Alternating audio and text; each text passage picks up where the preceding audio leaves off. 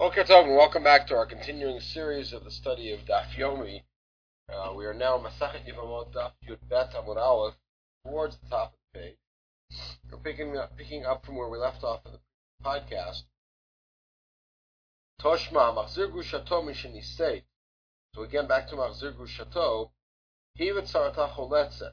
So if he dies, then he and the tzara do chalitza. That of course makes no sense. He v'tzarata tzakadaydach. Which means that either he or she or her, the tzara, do chalitza. Well, so the tzara can't do yibum. Didn't we already explain it? So we already adjusted that to say she cannot do yibum, but the tzara could do yibum or chalitza. Good. Now, Amar Avleili bar Mamal, Amar Mar Ukva, Amar Shmuel. This takes us to the first general topic of today, which is Tsarat Mima'enet. Remember that a Mima'enet is a young girl who was married off by her mother, by someone not her father, a guardian who was not her father, which was done really to protect, I put a note there on the page, protect girls in a position of vulnerability by having them married, but because the marriage was not d'oraita, the Rabbanan established it to be dissolved by them simply walking away. That process is called miyun. Tsarat Mima'enet. Now, what Tsarat Mima'enet means, as we'll see, is that a girl is married to a man. Man dies before she reaches the age of majority and hasn't done miyun yet. And then she does miyun against the yavam. The yavam wants to marry her. She does the miyun. She walks out, or the yavam is miyabim and she walks out. Then Tsarat Mima'enet is a riyetu. Tsarat Mima'enet asura. Who is she asur to? Laman ilay malachim. Think she's asur to the other brothers. Hashtahi gufa sharia. What, you mean that Ma'anet herself could marry the brothers? Why? If she does miyun against one of the brothers, and she's mutter to the other brothers because retroactively she was never married to anybody before. Alright, so it can't be that she's asur to the brothers. She's asur to the guy she did miyun to. Now, why should she be? After all, she was married to a guy, sort of, did yibum with his brother, and then did miyun to that. At this point, the miyun means everything that happened before doesn't count. So why can't she then go ahead and marry him? Why should the ma'anet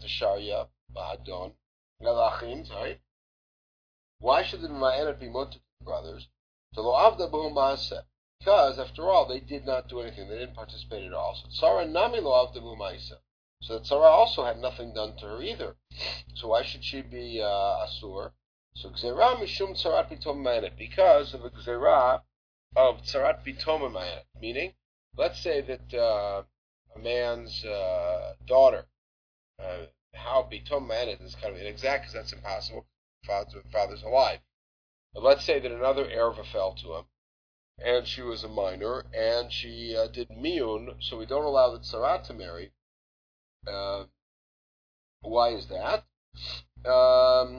The tzarat bitom ma'anet mi asira. Since when is that asur?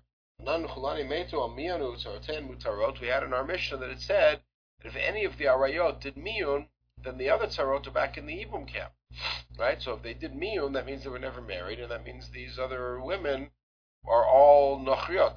They have no erva relationship with this particular brother, so they're back in. So who did she do miyun against?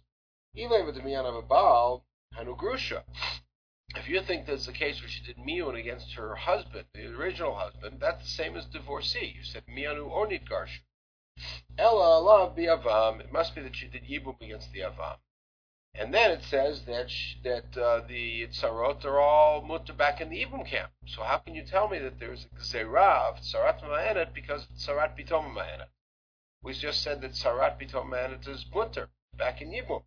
In other words, we said in our Mishnah was that any of these 15 arayot fall to the problematic brother, the whole group is patur from yibum, unless the problem relationship does miyun, in which case she was never there, in which case all the tzarot are back in.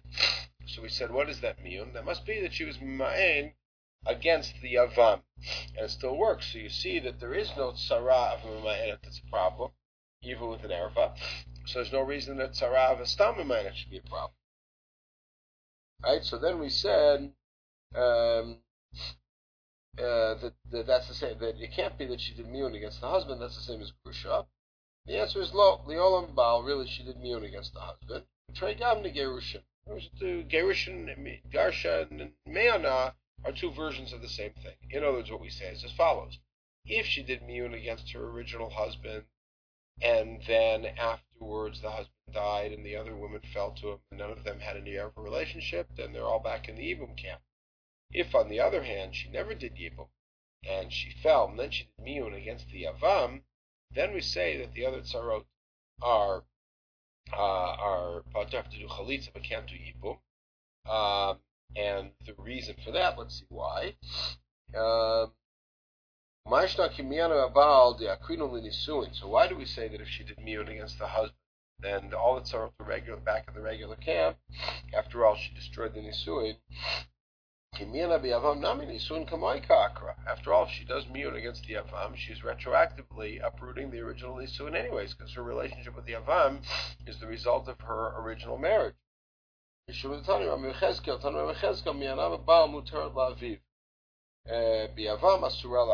if a woman does miyun against a man, then she can marry his father because she was never really married to this guy.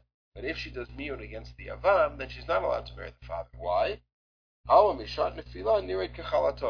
the minute that the husband dies and she falls, she looks already like she's in the family. Same thing in our case. So in other words, if she did miyun against her original husband, there was no point at which she fell to the brothers. Therefore, we disregard presence at all.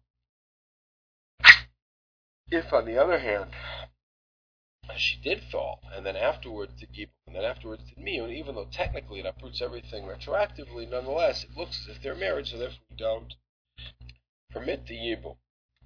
Now, the next case, and we saw both Shmuel and this next case much earlier on in Daf Gimel, is Tzarat Eilonit. Remember, an Eilonit is a girl who, it turns out, does not develop any secondary sexual characteristics, and that means retroactively, if the husband is not aware of that he can claim Mekach Ta'ut, and the institution were never valid. Tzarat Eilonit Asura. It's the same thing that Sarah of an Eilonit cannot marry the brother. Look at Pasuk number 1, which is from the Parsha of Yibum. It says that what the point of Yibum is that the firstborn child who is born. What does that mean? Prat la Eilonit, she'ina yoledet. So therefore an Eilonit is not in the Parsha because she can't give birth. Now, Meiti Rav Sheshet, Shlosha Achin Nesuin Shalosh Nashim Nachriyot. Let's say you have this case. 3 brothers are married to 3 women who are no relation to each other. So now what happened is brother number 1 died. That means wife number 1 fell to brothers number 2 and 3. Now the second one did ma'amar. We haven't talked about ma'amar at all, but ma'amar is a form of kiddushin d'Rabbanan done on Yevamah, in which one brother designates that he is going to be the one to act on that particular wife. Alright, umeit, and then he dies before he has a chance to consummate. What happens is the wives of brother number 1 now do chalitza to brother number 2, not Yibum. Why? The Parsha of Yibum is predicated on one brother dying and his wife going to another brother. So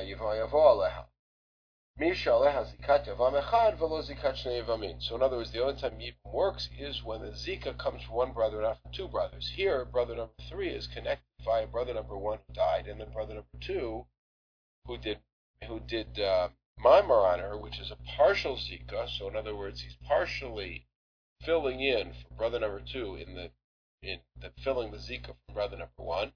Partially is picking up the Nefila from brother number 2, and therefore she's out of the parsha. Tanya Allah, what do we learn about that case? Rav Yosef Zuhi Tzarat Eshet Ach Me'av She'isur Nefila Garim La. And so Rav Yosef said this is the one case where what created the Isur was the fact that she fell. In other words, it's Dafka because she fell to brother number 2 creates the Isur now on brother number 2. Lamatzinu b'chol Torah kulat gonzot. This is the only case where we find such a thing. What's Rav Yosef blocking? I think there's some other case where you might think it happens. Zuhi limute mai, lav limuti tzarat ilonit, isn't it not blocking out tzarat ilonit, which means that when the ilonit falls to another brother, the tzara is not blocked out? The Sharia, lo, limuti tzarat ilonit da asira. Mahefech, it's coming to say that the tzarat ilonit is usher even more than that case.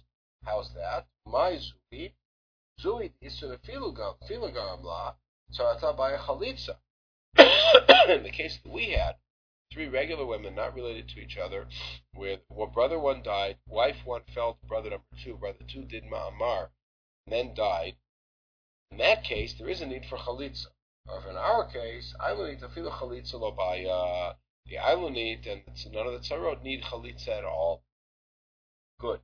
Now, my timer, hadoraita hadrabanan.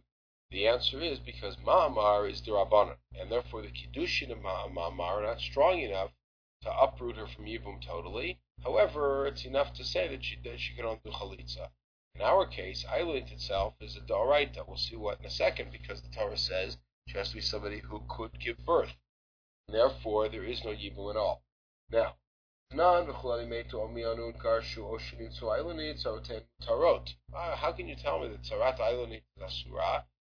Our Mishnah says that if the woman turns out to be the erva turns out to be an ilonit, all the tzarot are back in the yibum camp.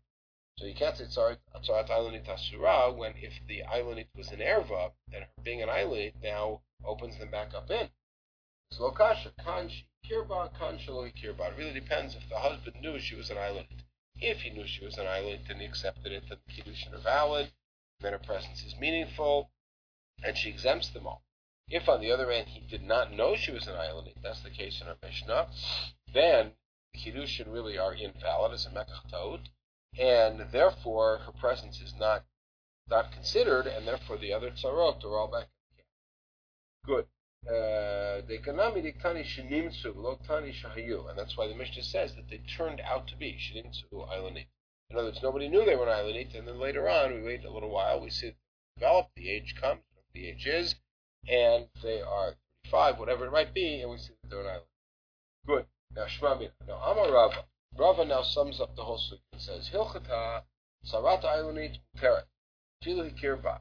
Maaseh, the Tzarav and Ilonit is allowed to marry, even if the husband knew she was an Ilonit, and continued, so there's no Mekach, nonetheless, the Sarat Ilonit stays in. In other words, he rejects the drasha, Asher Telei. Filu Tzarat Bito Ilonit. And even if his own daughter fell to him and she turned out to be an island, Tzara still marries in, just like the simple reading of our Mishnah. Tani Shahayu. And by the way, he reads in our Mishnah not Shinimtsu, but rather Shahayu. It turns out, not that it turns out they were an island, but they were an island the whole time.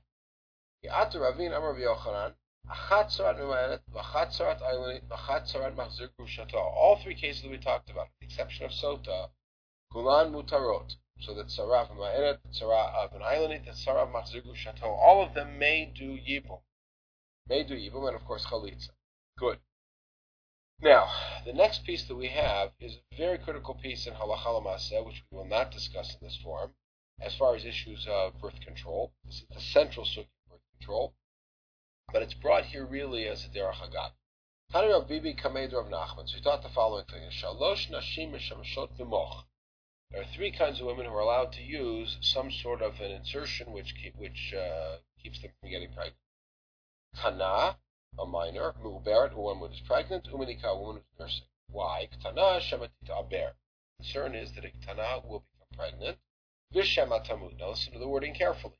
She may become pregnant, and then she may die, which means it is possible for a tana to become pregnant and not to die, and the child to be born healthy. Good. But the concern is that one may happen, and then the other may happen, and that lead to death. Therefore, we allow birth. The concern is that if a pregnant woman becomes pregnant again, that will cause damage to the fetus. And if she's nursing, the concern is she may wean her son too early, her child too early, and he'll die. We're not going to deal with the last two. Our concern here is only about the Tanah. What is a Ktana? Basically, 11th birthday till the 12th birthday, she's a Ktana. Meaning, Pachut Mikan v'yater al kain Meshameshet kedarka v'holechet. Here are Meir. So Meir, who's the author of this entire piece, says that before that age, meaning 10, up until 11, and after 12, she has regular bia, because the assumption is that up until 11 she couldn't get pregnant, and after 12 it's not a danger. And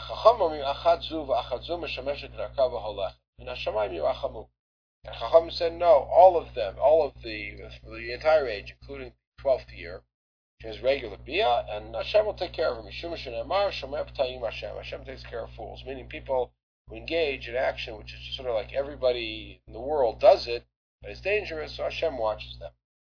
Now, what we're concerned with, though, is the observation that she may become pregnant and then she may die, meaning that means that there are some ktanot who could get pregnant and not give birth. And not die? What's the problem? That means you could have a theoretical situation of chamoto, your mother-in-law, who is still a ktana. Because after all, if it's possible for a woman to give birth who is a ktana, which means she's still in the age of miyun, and she makes it, and the child makes it, theoretically, although it's very hard practically, you could have a situation of a mother-in-law who's a ktana. Now, why is that a problem? Tanan, what do we say in the Mishnah?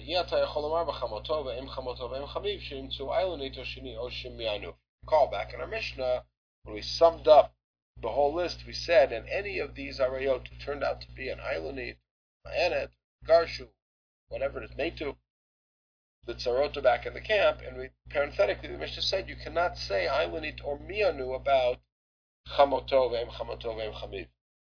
And after all, according to what we said, theoretically you could.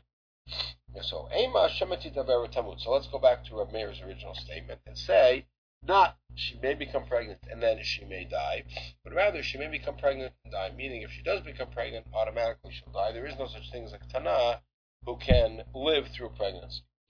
There's a border. Before that age, she can't be pregnant. If she becomes pregnant during that time, she and the fetus will die. And after this time, she and her child under normal circumstances will live. Good. We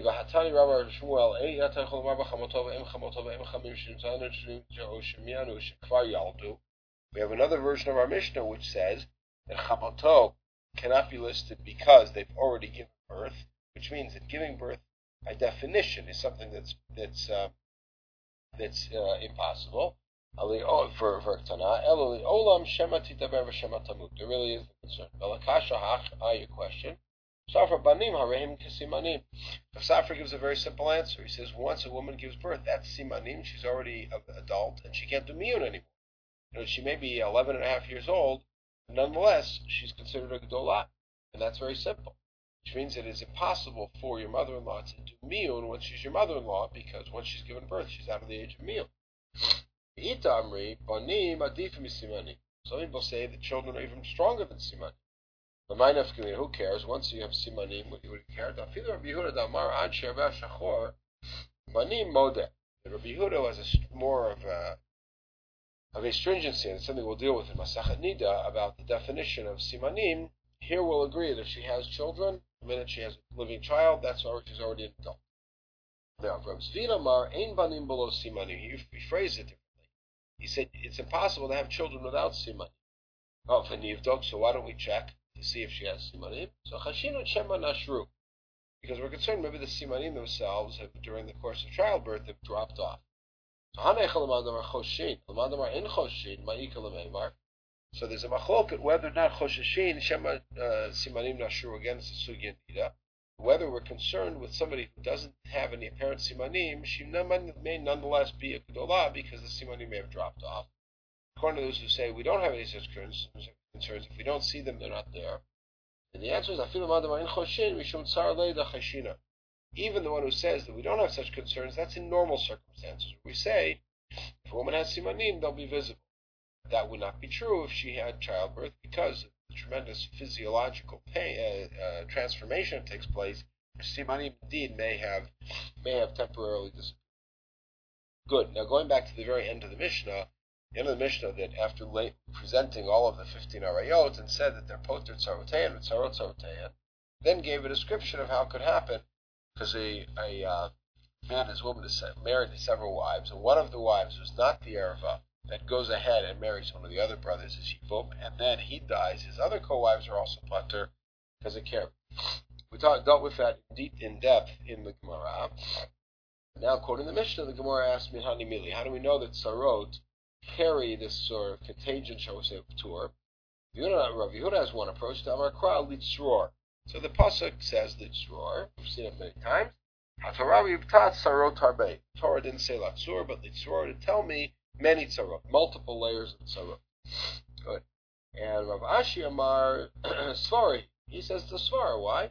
Tzara Maitam Asir, why is a regular tzara Asir to B'makom Erva Kaima? She is considered like an Erva because she's co-wife with an Erva. So Tzarat Tzara not B'makom Erva Kaima. That doesn't change. So if a tzara is considered like an Erva, then when she marries somebody else, she herself is an Erva, and her tzarot are now a tzara, and it goes on and on. Good. The Mishnah then laid out the case about Meitu, Nitgarshu, etc. And it said, Im Nitgarshu is one of the cases, that if the problem wife was divorced, then the rest of them are now open for Yibum. Now, Afilu Kinesu Lasov Giresh, that seems to mean that even if the brother first married the new wife, the tzara, and then divorced the problematic wife, it sounds like nonetheless, once he dies and the tzara falls to the brother who had an erva relationship with the divorced sister-in-law, nonetheless there'd be yibum there. That's how we read it, meaning even if she was a co-wife at some time with the problem wife, nonetheless, the problem wife is now divorced and out of the picture, therefore there would be yibum. Meaning, we have the following case. Gimel Achim, we got three brothers. Shnai mem nesuim, shtei achayot. Brother number one is married to sister number one. Brother number two to sister number two. Brother number three is not married. For our purposes. Giresh achane balei achayot. So, brother number one divorced sister number one.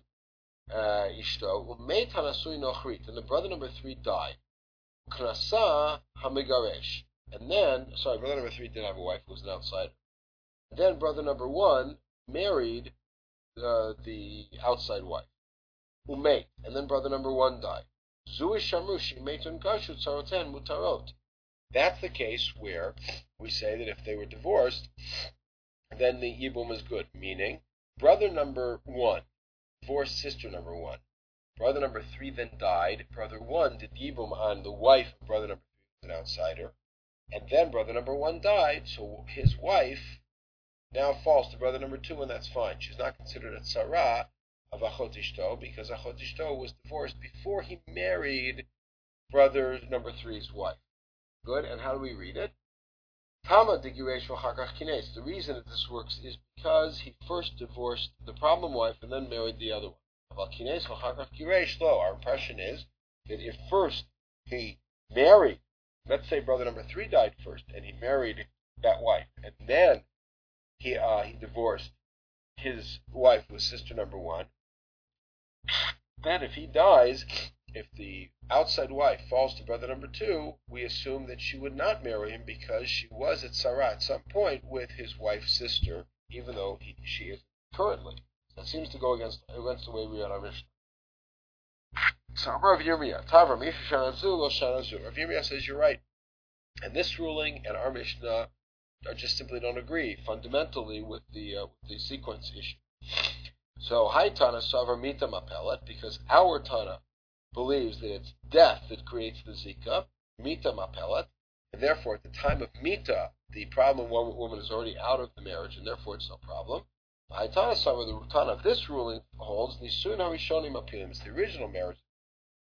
So it has to be the time of the original marriage to the outside wife.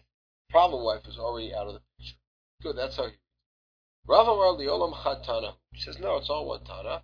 In the case of the three brothers, they were picking a more obvious case that works, which is when the man first divorced the problem wife and then married the other wife.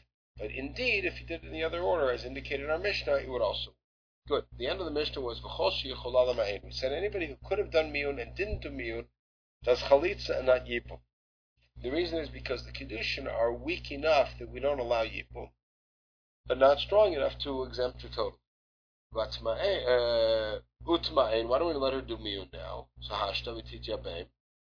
So lema mesayel Rabbi Shai ma'enet l'ma'amaro ve'ena ma'enet l'zikato. The answer is you could do miyun after he did ma'amar. You can't do miyun to the essential zika. Once the essential zika happens, you can't turn around and say I'm not interested because that's something that the Torah pushed. Lo sarat erva shani Tana Rabbi Cheskel mi'anav abam mutar lavi mi'anav bi'avam asura lavi. This principle of Rabbi Cheskel we saw at the beginning of this podcast.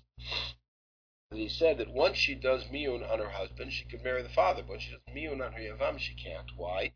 Because the minute of nefila, it looks like she's already in the family, and then it really looks as if he's marrying his son's wife, right?